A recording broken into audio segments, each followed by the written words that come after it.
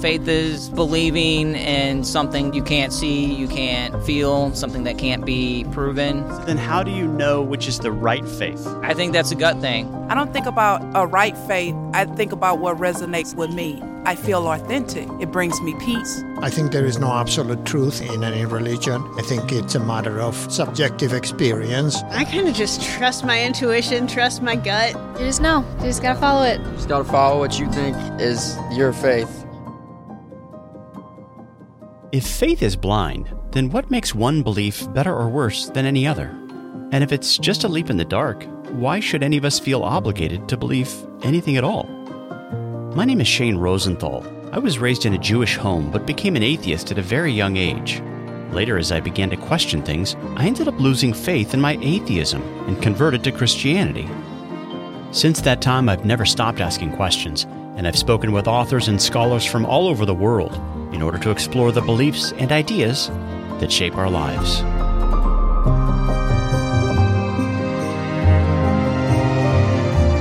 Over the years, one thing I've concluded is this: we're all believers. But because there are so many conflicting ideas and worldviews out there, we just can't all be right. So how do we find the truth? On this podcast, we'll start by asking questions. I'm really just trying to figure out what I believe right now.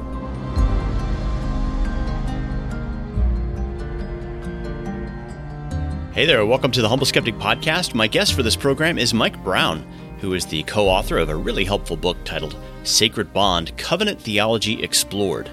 Mike also happens to be a missionary pastor of a church in Milan, Italy. And Mike Brown, thanks for joining me for this episode. Happy to be here, Shane. So in this program, I'd like to provide our listeners with some basic tools to help them get a better understanding of the Bible. How do we properly exegete a given passage of Scripture? And then how do we move from there to properly teaching and applying what we've read? Now, before we speak positively about how we study the Bible, I think we should first talk about some of the popular approaches that are out there that we should try to avoid. What are some that come to your mind, Mike? Definitely, there is the approach of looking to the Bible for what interests me. So often we tend to look at the Bible, or we approach the Bible as a kind of how-to manual spiritually. So, I've got a question, about how to raise kids. Maybe I may have a question on how to improve my marriage, or I have a question on, how can I just have more patience? And we just go hunting around for verses. Stress relief. Yeah, whatever the case may be. And, the Bible has a lot to say about those things, but we need to remember, I think from the get-go, that the Bible is not a how-to manual. It's not a manual of any sort. It's not, what was the acronym? Basic Instructions Before Leaving Earth, Bible. Now that's the book for me. But it's God's special revelation to us that is written on the stage of redemptive history over thousands of years through over 40 authors, given to us in 66 different books, different genres, but all together giving one basic theme that God redeems the people for himself through Jesus Christ. If we don't start there with what the Bible is about, we've already embarked on the wrong course. So it'd be kind of like going through Harry Potter looking for stress relief. That's good. There's right. a bigger plot and narrative that you need to follow. Right. Voldemort bad, Harry good, right. Harry wins. Right. Oh, sorry. Spoiler alert. Right. Any story. That's actually a great analogy because, okay, in our culture, we tend to see people have refrigerator magnets with verses on them. And that's fine. If it's good to memorize particular passages of the Bible. But Shane, a lot of Christians don't even know that chapter divisions and verse divisions aren't in the original text. Right. That's something that I think was around the 16th century that was inserted. That's a very helpful tool and apparatus to help us remember where to find things. But we need to keep in mind that the Bible was, the way it was written, it was designed for us to read from beginning to end. Think of like the epistles, for example. It's a letter. It's written to a particular church or individual with the beginning and end, main body, a point that the author wants to make. When I've preached through epistles in the past as a pastor, I've tried to encourage the congregation, this week, if you can, try to read through it. In one sitting. Yeah, in one sitting, because for example, if you're preaching through Philippians, it's only 4 chapters. Yeah. It takes about 10, 15 minutes to read through, but at least gives you that sort of context. I think we have to start there because, as you said, you're not going to go to a novel. You're not going to go to Harry Potter or Lord of the Rings or something or whatever it is and just pick out your favorite page here or there. You read it from beginning to end because it does tell a story. Well, the Bible is doing the same thing. I really think it's important that we begin there, that this is the big context, the redemptive historical context, as we would say, before we delve into the particular passage that we're trying to study. So we often come to the Bible with the wrong questions. Exactly. If we're seeking, how do I fix my marriage? Although the Bible might address this issue of marriage, it will do it in a different way than you think, because it's not a self-help manual. There's a larger story that you're going to be caught up with here in this story of redemptive history. That's precisely right. I think God provides the questions that we should be asking. Yeah. Sometimes we're not asking the right ones. That's why I'm a big proponent of reading the Bible from beginning to end. From Genesis to Revelation. Try to do even that. Leviticus? Even Leviticus. Leviticus is surprisingly really good when you know that it's about Christ ultimately, or that it's fulfilled in Christ. Then it becomes very interesting. And there are particular passages and chapters in the Bible that aren't going to be as interesting. When you're reading it as a family, and it's if you're doing Bible reading every night or whatever, and you come to a genealogy or you come to instructions on how to build the tabernacle, not exactly the most interesting thing, or Joshua and how the land was divided up, or Nehemiah, this guy put this many bricks in the wall and that kind of thing. But the story as a whole all fits together, and it's important that we do read through Genesis through Revelation systematically, I think, so that we get a full understanding and a bigger view of what God is saying to us. Our problem is we're so often looking for the wrong thing, or we want God to say what we want him to tell us, when in fact what we need to do is sit, be quiet, and listen to what he has already said from beginning to end. I think that's the starting point. Now, there's another related view that we need to talk about, and that's the sort of approach which says, what this text means to me is, where you are basically creating out of thin air the interpretive method that you choose for yourself. Right. It's easy to take a text that was directed toward the nation of Israel at a particular time, dealing with Israel's failure, for example, in the Mosaic covenant. So a classic example of this, there's so many, but one that we often see in the United States, 2 Chronicles chapter 7, verse 14, if my people who are called by my name humble themselves and pray and seek my face and turn from their wicked ways, then I will hear from heaven and will forgive their sin and heal their land. I remember shortly after 9/11, seeing that verse with an American flag everywhere, as if God were saying, my people are the United States. And you've had this awful terrorist attack, and maybe there's these things happening that you don't agree with politically, culturally in the United States. But if everybody gets together and prays, then I'll hear and I'll heal your land. I'll make things better for you. When in fact, that text has nothing to do with the United States. It has nothing to do with any nation other than Israel. Yeah, God's saying my people. Right. And how do you learn that? You know what? You learn that from reading the story from beginning to end. Right. If you read the story from beginning to end, then there was this nation, Israel, that God chose and brought them out, gave them the law, showed them miracles, brought them out of slavery, brought them into the promised land, but had a covenant with them. If they obeyed, they would be blessed as a nation. If they disobeyed, they would be cursed. That's the context for understanding those texts later in the prophets that are really sent to the nation as covenant attorneys prosecuting Israel according to the Sinai covenant because of their disobedience. If we don't understand that story, if we just kind of hop in or pull things out wherever we want, you're going to end up with a different religion. Yeah. Again, it's why we need to know the story as a whole and understand the context of each book and each passage. And, that's not that difficult to do. I think if you have a decent study Bible, you get something like the ESV study Bible, the big one, or, the Reformation study Bible, just something that has a collection of trusted scholars that do some of the spade work for you. But the most important thing is to read through the text over and over again, because otherwise it's easy to end up with an approach where I'm looking for some experience to validate the verse I read this morning. Yeah. I read a verse and it's sort of like a fortune cookie.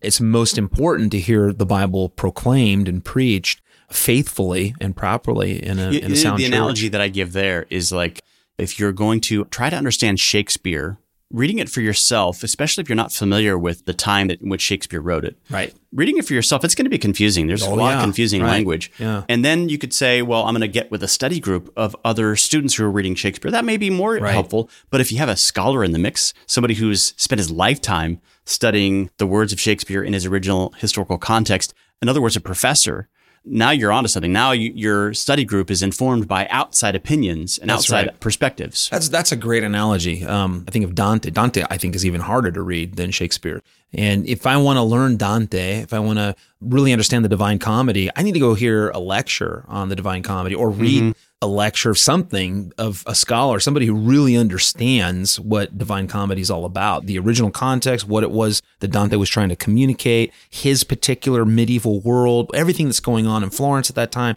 This guy knows that and is able to explain that to me in layman's language. Yeah, then you have those other layers, you know, maybe meeting it with other friends who are interested in this and then reading it on my own. But simply just picking up and reading it on my own is helpful, but there's going to be a lot that I don't understand. Yes. What we don't want to do is pick up Divine Comedy by Dante or Shakespeare's sonnets and just read a line and say, what does this mean to me? Right. Kind of a narcissist approach or, you know, the experience-based approach. Well, I had this experience and this is what this means without even understanding anything of what the original author is trying to convey. Exactly. Another thing we could say is that something to avoid is the application-centered approach. If you're always coming to the Bible looking for something to do, like what is my life lesson here today? What nugget can I take for me to apply today? Then we're always going to be stuck with imperatives, aren't we? Right. Explain what that word means first of all. Well, okay, yeah. So imperative, indicative, where we're really talking about law, gospel, you know, is so important. There's a few tools that I think you can give to every Christian. One is, we've already talked about, read the Bible in context. Every text has a context, and we need to know that context. More and more, we're learning that, right, in our own culture from just tweets going out, and a lot of times people don't know what the context is. Another one is what we're talking about here, the imperative, indicative. A lot of Protestant reformers talked about how there were two parts of Scripture, the law and the gospel. The law essentially is an imperative, a command, what God wants you to do. In its essence, you know, God says, do this and you shall live. And we're wired for that, right? We're wired for that from the beginning. I mean, God wrote law on man's heart from before the fall in creation. We are designed to love God with all of our heart, soul, strength, and mind, and to love our neighbor as ourselves. That's the point of life, is to bring God glory through these things that he loves, this righteousness. But indicative is, this is true. Imperative says, do this. Indicative says, this is done. And the gospel is an indicative. Christ has fulfilled for you that which you cannot do for yourself. The last Adam has done that which the first Adam failed to do. So we need to keep that in mind. Now, there's also what we understand, the law coming to us as people who are in Christ. So Paul, for example, typically in his letters, he's going to lay out a lot of indicative at the beginning. We think of Romans, you know, first 11 chapters. Yeah, he gives you all this prescription of our sinful condition in, you know, chapters 1 through 3 up to about verse 20. And then he goes into this indicative, this beautiful explanation of what God has done for us in Jesus Christ from chapter 3, verse 21, all the way through the end of chapter 11. Then you get to therefore. The therefore, chapter 12 through 16. And more of its law. However, we're not under its condemnation. Rather, this is, do this because you live. Yeah. Do this because you're in Christ, and it glorifies the Lord. But if we're therefore, only looking in view for of that, God's mercies. Yeah, absolutely. Therefore, because of what Christ has done for you. But if we're only looking for, well, what's the thing that I must do? We're ultimately separating the imperative from the indicative, which is the good news and why we want to go out and do things in the first place. Yeah. So in other words, if we're only focused on practical application, then we're going to naturally gravitate only to those imperative sections where Paul is giving us instructions, but he even says the rationale to be interested in the imperatives, here's what you do in view of Christ's mercies. If we don't understand the mercy in the first place, it will just sort of be, I'm going to do good works. This is what Christians do. And what a good boy am I. Right. That's right. Yeah. I guess, you know, a good maybe litmus test is to ask yourself, what's your favorite chapter in the book of Romans? You know, is it chapter 4, where it teaches you that you're justified solely by Christ through faith alone? Or is it going to be chapter 12? What do you tend to gravitate more toward? Chapter 12 is, it's all beautiful. It's all wonderful. But I guess my point in saying that is, if we feel like, well, this is all sort of kind of abstract and maybe a little boring and just not really moving me until I get to chapter 12 and I find the things that God's telling me to do. Then we've really put the cart before the horse in a sense, because what's happened there is that we've just gravitated toward that law, toward that thing that we're to do without recognizing the beauty and the importance of what Christ has done for us. This is why we need to hear the gospel all the time. I think it was Jerry Bridges that said, the law tells me where to run, but the gospel is what gives me the feet. And without that, we have nothing. Yeah. That's the power. The last approach I want to talk about here in terms of things to avoid is the traditionalist approach. The person who says, well, I was always raised to believe that. And I guess the question that I want to come back with when I hear that is, why do you think your tradition got it right as opposed to all the other traditions that are out there? Shouldn't there be a way to evaluate whether tradition A is better than tradition B or C or D? Right. Boy, that's good. Because at the end of the day, a lot of us hang out in the tradition we were raised in because it's comfortable to us. Right. Yeah, that's important. I mean, I think of C.S. Lewis talks about the body of Christ as sort of like a house full of rooms. Yeah. And each room is a different tradition. And so there's, the Lutheran room, the Anglican room, the Baptist room. Lutheran room has the best beer. I think the Anglican room is probably the best aesthetically. Don't go there for the food, though. Yeah, don't go there for the food. It's English. Nah. None of them are perfect. They've all got pros and cons, but here's where I'm going with all that. There's the necessity of us meeting in the hallway, so to speak. Right. And if we're not doing that, if we're not sort of evaluating, and this is why confessions are so important, if we're able to compare respective confessions, it gets us to think and to have some self-awareness. Right. And to really do some evaluation of our own tradition. And our own interpretive methods. Right. I mean, really, don't we do that even with Christianity? We try to teach our kids saying that I'm a Christian simply because I grew up Christian is not a good answer. No. I think we can also apply that to our approach of Scripture. Well, why do you read the Bible the way you do? Right. So you should know what you believe and why you believe it, but you should also know what your neighbor believes and why your neighbor believes it. You should know what motivates the Pentecostals and why they see certain texts in certain ways, right? Because you're going to bump into them, and your kids are too. So if your kids have never interacted with the Pentecostal or liberal perspective on the text that you hold dear, they're going to be influenced by this novel way of seeing the text. Absolutely. And, we can apply that same thing to so many aspects of Christianity. Think of liturgies, for example. Maybe you visit a different kind of church, an Anglican church or a non-denominational church or whatever. Why do they do things the way they do? Just as we need to ask, what do we believe and why do we believe it? What do we do in worship and why? Yeah. We need the respective traditions and to bump up against those, not because we're all right in some sort of postmodern way, but I think it should strengthen your convictions of why you are in a particular tradition and why you have a particular approach to Scripture. And especially important, as you said, Shane, with our kids. Yeah. I love it. I've loved it over the years when my kids would come up to me and say, hey, Dad, my friend at school is a Baptist and they do things this way at church. Why? Yeah. And, I try to say, well, here's why we do things this way in this particular tradition or liturgy. Without exploring other traditions, how are they ever going to be strengthened in that way? They're just parroting what their parents have said. Yeah. I mean, think about this for your typical youth group. How interesting it might be to bring in someone from another tradition to say, here's how we, from the Pentecostal tradition, interpret these texts. I mean, that'll get your youth group talking. Yeah, or right. someone from a liberal background, someone from a Roman Catholic background. Yeah. And now your youth group is not just thinking about how we have interpreted the text, but now you have to deal with this other person who's standing right there in front of you. Yeah. What are the claims? Yeah. And that would be, I think, a healthy approach. Again, it's only going to strengthen, it should, your own convictions of why. Because there's so many Christians who are just in a tradition simply because that's where they landed. That's where their parents were. That's how I was raised, and they don't know anything else. Right. So now that we've kind of talked about some of the things to avoid, we're moving away from the subjective, me-centered, experience-centered, application-centered approach to more of an objective focus on what God's word said in history and how he said it in its original context. Right. And recovering that objective sense is super important in our time. Well, absolutely. Again, if we're not in contact at all with, say, a pastor who is a trained expert, not that he knows everything and he's a source of infallibility, but rather a specialist. He's a specialist. He's a trained specialist.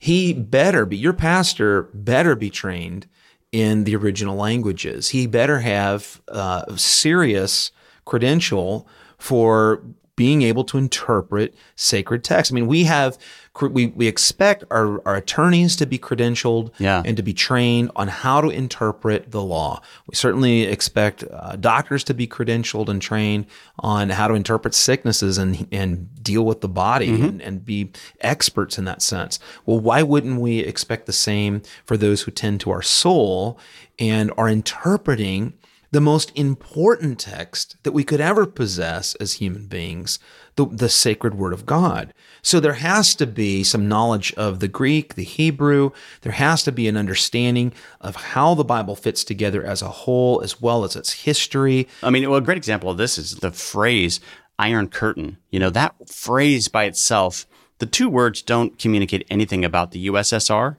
So you can imagine 400 years down the road, people running into this phrase, interpreting it in weird ways. Right. Well, there are all kinds of phrases like that in the Bible that had a particular meaning in its historical context. And so in addition to understanding the original language, as you're preparing to teach the Bible, you should be in consultation with people who understand that historical context. Right. No, I agree with you. I think so. If we're talking about the average Christian, let's say Plumber Joe, with his family, loves the Lord, goes to church on Sunday, wants to be a faithful husband and father. What do I do, Pastor? Certainly read the Bible. And now when you come to a passage and you don't know what it means, and maybe one of the kids say, but Dad, did God really make the sun stand still? Yeah. What does this passage mean? And you don't know, especially when you get to things like the prophets or the book of Revelation. There's a lot of mystery in there. Yes. When you get to those things, it's okay. You don't have to know everything. You're not a trained specialist. That's okay. But you can go to your pastor and ask him. And maybe he can also help you and put you into consultation with other specialists. Yeah. Because your pastor, again, isn't the end all be all as a source of interpretation, but hopefully he has been trained by other specialists who, just as we have specialists for the body, if you have a problem with your eye, you don't go to a nose doctor. If you have a problem with your ear, you don't go to a podiatrist. Podiatrist, right? Exactly. So it's the same with regard to all the disciplines for interpreting the scriptures. Hopefully, the minister has not only been trained by all of these specialists, but has also passed exams, has proven himself, and is continuing to grow and learn. But he is serving that to you, and he is there and available to you as well. Helping to explain it to you. To you. And he will also help provide you with tools, so that you don't have to have that kind of pressure on you to be an expert. You don't have to be. I love the analogy there of the doctor who himself is not a specialist, but relies on specialists. If you think about a lot of people as they're reading the Bible, it sort of reminds me of those who read their own symptoms and give a self-diagnosis. I'm reading my own body and it's telling me something strange here because I have a certain set of symptoms. Right. Then they maybe Google some of their symptoms and it's either diabetes or I have pancreatic cancer or, and I've done this. I don't know if you've done this before, but you go to the doctor and they kind of laugh. Yeah. It's like Dr. Google is not as helpful as a lot of people think. Well, the worst is the chat rooms. When you get in, it's just the blind leading the blind. But that's the same thing as a lot of our Bible studies. You have people who aren't trained in either the text in its original language, in its historical context. That's right. And so they bring a lot of misunderstanding in the same way that people bring misunderstanding in terms of their own symptoms. And so the doctor who is trained in the text of the human body can give insight outside of your own experience. And now they can also do it wrong. That's why we also have heretics in, the Christian world as well. Right. But if you're at least relying on someone who is trained, there's a huge advantage. And that may be your minister, or it may be somebody whose book you're reading.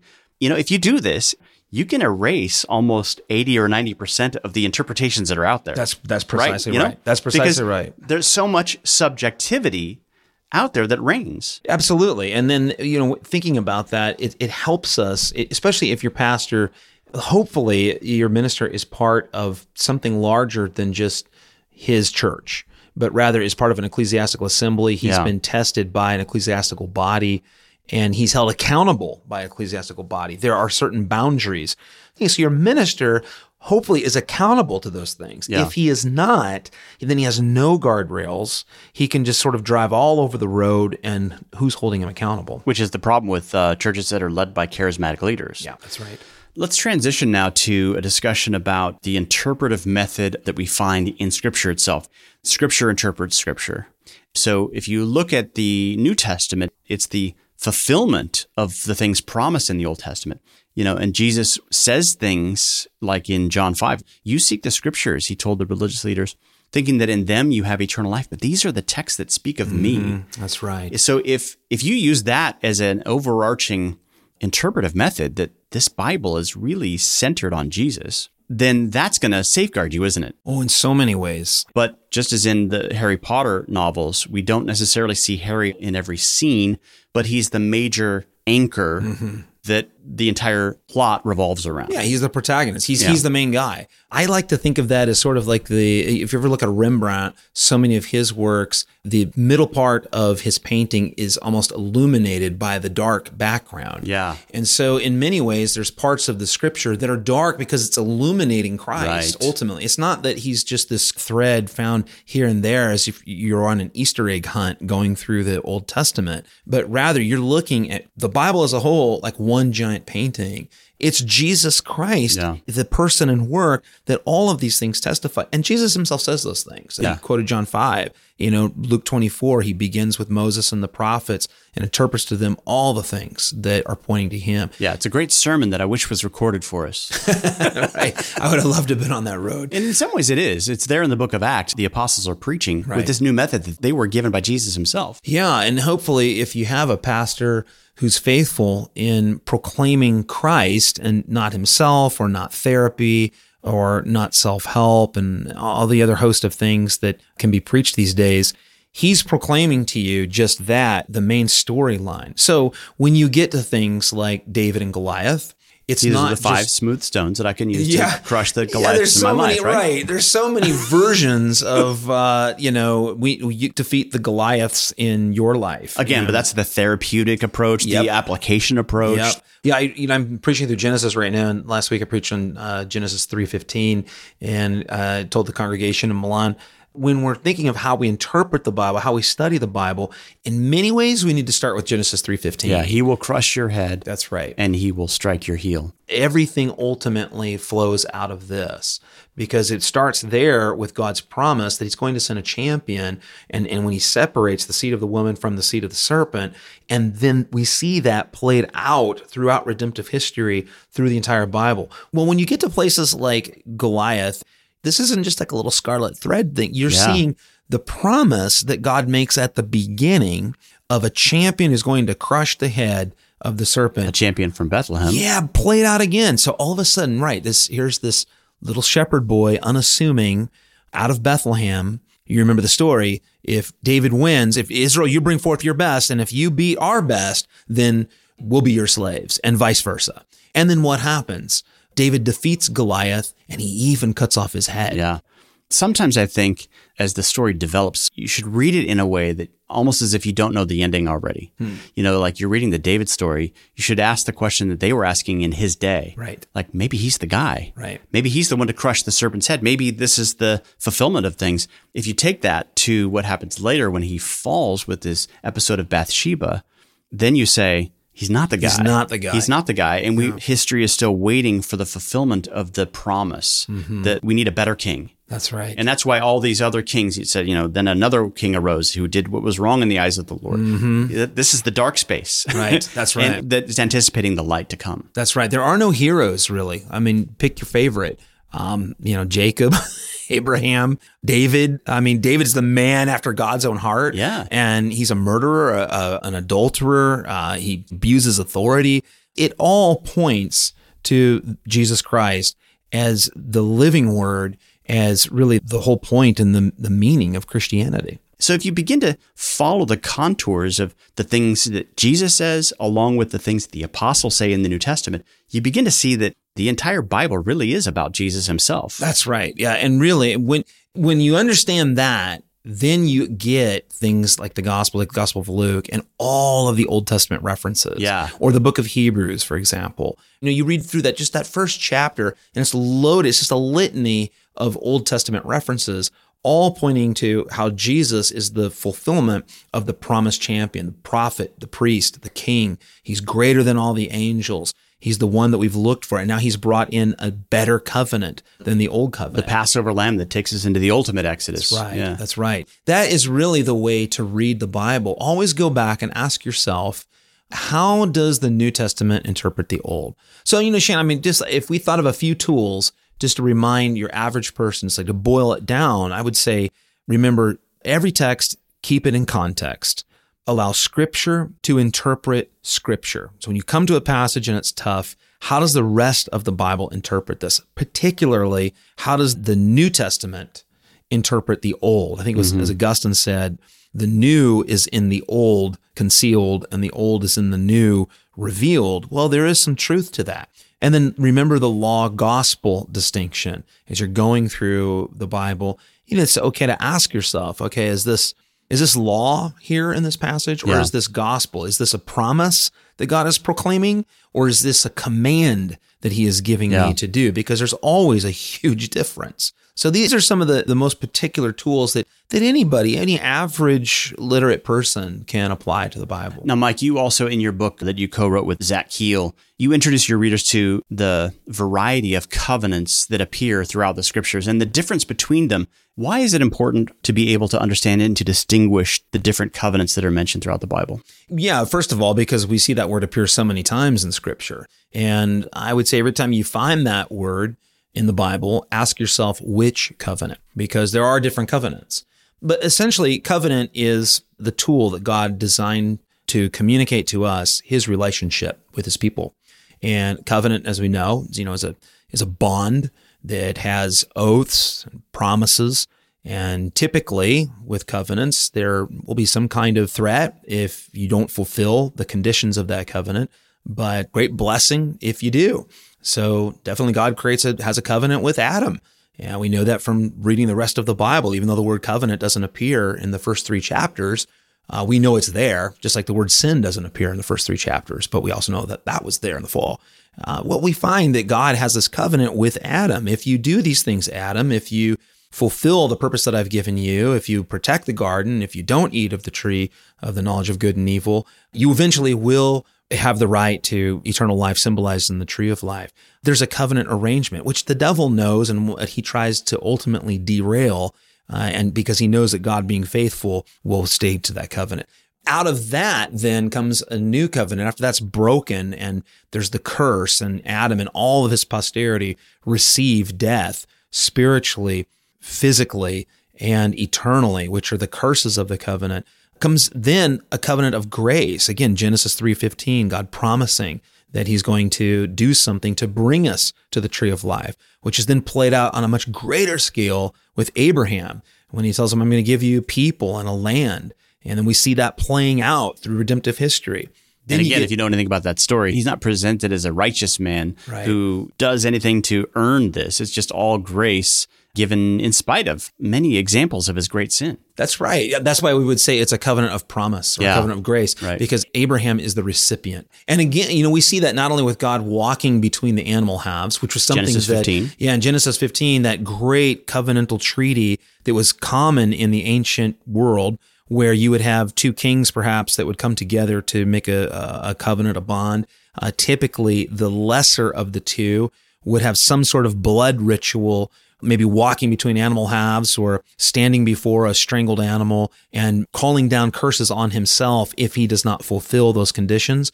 It's reversed in Genesis 15 in the sense that God walks through the animal halves. In other words, saying, I'm going to give these things to you. While Abraham's asleep. And then you find with his sons, Isaac, and especially Jacob, God reiterating that great covenant of grace, always saying, I will do, I will, I will, I will. When you get to 400 years later, Israel coming out of Egypt, God bringing them out as he promised to do, bringing them to Mount Sinai, now it's reversed. Instead of God taking the oath, now you have Israel taking the oath and saying, all of this we will do, the law.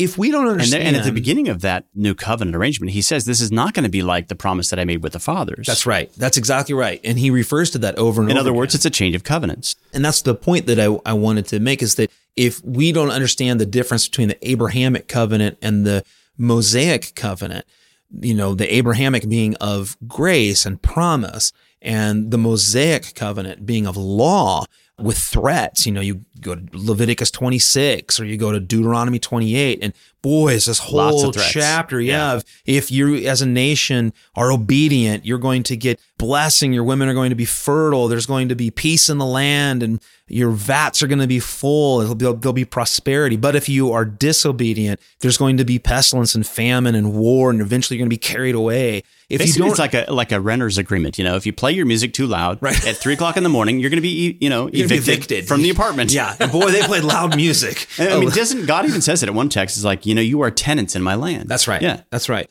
Yeah. And the point of saying all this stuff is that it's important for us as anybody interpreting the Bible, whether we're a pastor or a Bible study leader or just an average Christian, to know the difference between these two covenants, Abraham and Moses, because if we don't know the difference between those two, boy, you're not going to make a lot of sense out of even like the Psalms that'll often reference covenants. Right. Which covenant is it talking about? And I like to think of, there's certain chapters in the Bible that are sort of more important than maybe other chapters. They're all important.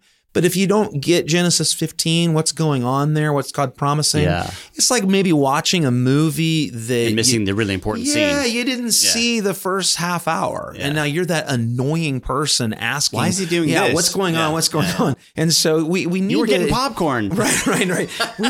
we need to know what these things are all about so that... And again, you don't have to be... Your pastor should be an expert. Yeah. But at least understanding the difference between those two, so that as you're reading the rest of the Old Testament, it's like, oh, now I see. Okay, that's what 2 Chronicles 7:14 is talking about. They were disobedient, and if they'll repent according to the Abrahamic covenant, that door is always open. They come back through that. There's going to be grace. But if they don't repent, well, there's still this other thing that's been imposed upon you, and that's also the beauty of the new covenant when Jesus comes, is that he says, a new covenant I bring, not new in relation to everything in the past, because ultimately it's the Abrahamic covenant fulfilled, but new in relation to the Sinai covenant, the Mosaic covenant. As Paul says, the Abrahamic covenant was never annulled. The Mosaic covenant was given as training wheels. That's right. Or to use the word that Paul uses, it's a tutor that was meant to lead us to Christ. That's right. Because we can't fulfill the terms of God's righteous standards on our own. That's right. Yeah. Galatians chapters 3 and 4 really provide us with the interpretation, the understanding. Again, we get back to New Testament interpreting the Old. Right. But that is really the helpful lens for understanding how these two covenants operated and how Christ is the fulfillment. So that you are not under a covenant of law if you're in Christ. You are not under a covenant of works. What does this mean for you as an average believer and your assurance?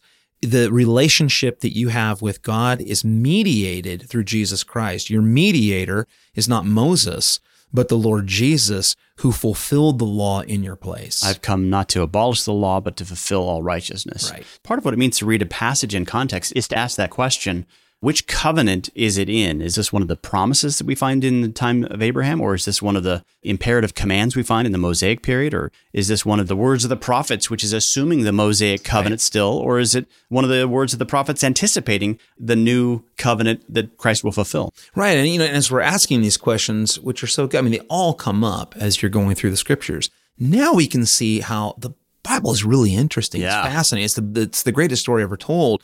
And as you come on Sunday to receive God's means of grace, the proclamation of God's word really should be about what Jesus Christ has fulfilled. But from Genesis to Revelation, we can always see where that's the case. A faithful pastor, a faithful preacher is going to preach Christ from ultimately every book of the Bible, because all of those questions that we're asking, again, they're part of the great picture that's painted of the person and work of Jesus Christ. So what other books would you recommend that sort of help to get the big picture of the Bible? For the average person, Person. One thing I would definitely say is very useful, again, is a study Bible, a trusted study Bible, something like the ESV study Bible is great. Yeah. So is the Reformation study Reformation study Bible. It has a list of scholars. I would not recommend a study Bible with only one scholar. You're getting one man's picture. Something that's nice about the ESV or the Reformation Study Bible is if you look at the opening, a team of good scholars. It's a team of scholars and experts. So you're getting a guy who's not just maybe a New Testament scholar on one particular book, but he's actually maybe done a dissertation on that particular book. So that would be one big thing I would recommend. Then there's all kinds of other helpful books if you want to just have a big picture of the Bible or see how Christ comes out in the whole of Scripture. I think a really great book, simple, small, is by Ed Clowney, The Unfolding Mystery. There's a lot of helpful resources out there. Graham Goldsworthy's books are fantastic as well. Wonderful. Goldsworthy is anything you can get by Goldsworthy is gold. Is definitely worth it. But then maybe if you're working through a particular book, maybe as a Bible study leader, good commentary is helpful. And I would stay away from Matthew Henry. Yeah, Matthew Henry has definitely been a popular commentator. I think I would caution listeners away from Matthew Henry. He's wonderful in some respects, but not very tight with the text. Yeah, it's more like these ideological themes that he connects, but his ideas are not necessarily grounded in the approach we've been arguing here today. That, the text and the language and the original context. Yeah, another thing too, when I think about is someone like Spurgeon, for example, very, very popular. Spurgeon is great on things like sin and grace and really gets the gospel. But typically what you're going to find, and this was kind of a common thing in Spurgeon's day and with some of the Puritans, is one verse and then a whole sermon. Yeah. And that sometimes is distilled down to devotional material from that verse. Yeah. So often you end up with basically it's just a springboard to what Spurgeon really wants to say. Yeah. But if you're trying to understand the Bible as a whole, he is definitely not the guy I would go to. Yeah. We would call that approach maybe atomistic. You're looking more at the notches on the trees or the individual leaf rather than the big picture of the forest. That's right. Yeah, that's right. And a lot of what we're saying is you got to know the forest in order to make sense of the individual path that you're on. That's right. Yeah. It would almost be like if we go back to the Rembrandt analogy, if you went and took a teeny little piece of that painting and ran away from it and gave a lecture just on that whole painting, but it ended up talking about all sorts of different things. That's kind of what that approach does. That's a good way of looking at it. Yeah. For those in our audience who don't necessarily have any, seminary training, any kind of experience with the original languages, some of those computer tools are really helpful. There's Logos, there's Accordance. Those are very, very helpful tools. There's tons of helpful tools out there. You can also get I think the ESV is free for your phone. And the wonderful thing I like about that is if you're looking up a verse, you're looking up a passage, or you're reading, maybe sometimes I'll do that if I'm on the train or whatever. It'll have cross-references that you can simply click on just from your phone and get all sorts of the ability of interpreting Scripture simply through your cell phone. So plenty of resources out there for understanding the Bible better and using the proper methods.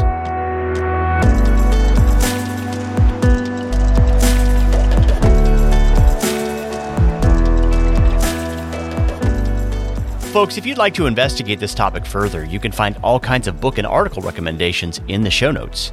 And we're also making available a downloadable PDF document that I've written titled Finding Christ in All the Scriptures. We'll make this resource available to you for a gift of any size, and if you've already donated something this year or you're already a paid subscriber via Substack, you'll automatically receive a link to download this new resource, likely before the end of this week. We now have an option to accept donations from those outside the U.S., and for more information about this or other giving options, including making a tax-deductible donation, simply look for the Donate tab at humbleskeptic.com. That's humbleskeptic.com, and I look forward to being with you again next time as we discuss the beliefs and ideas that shape our lives.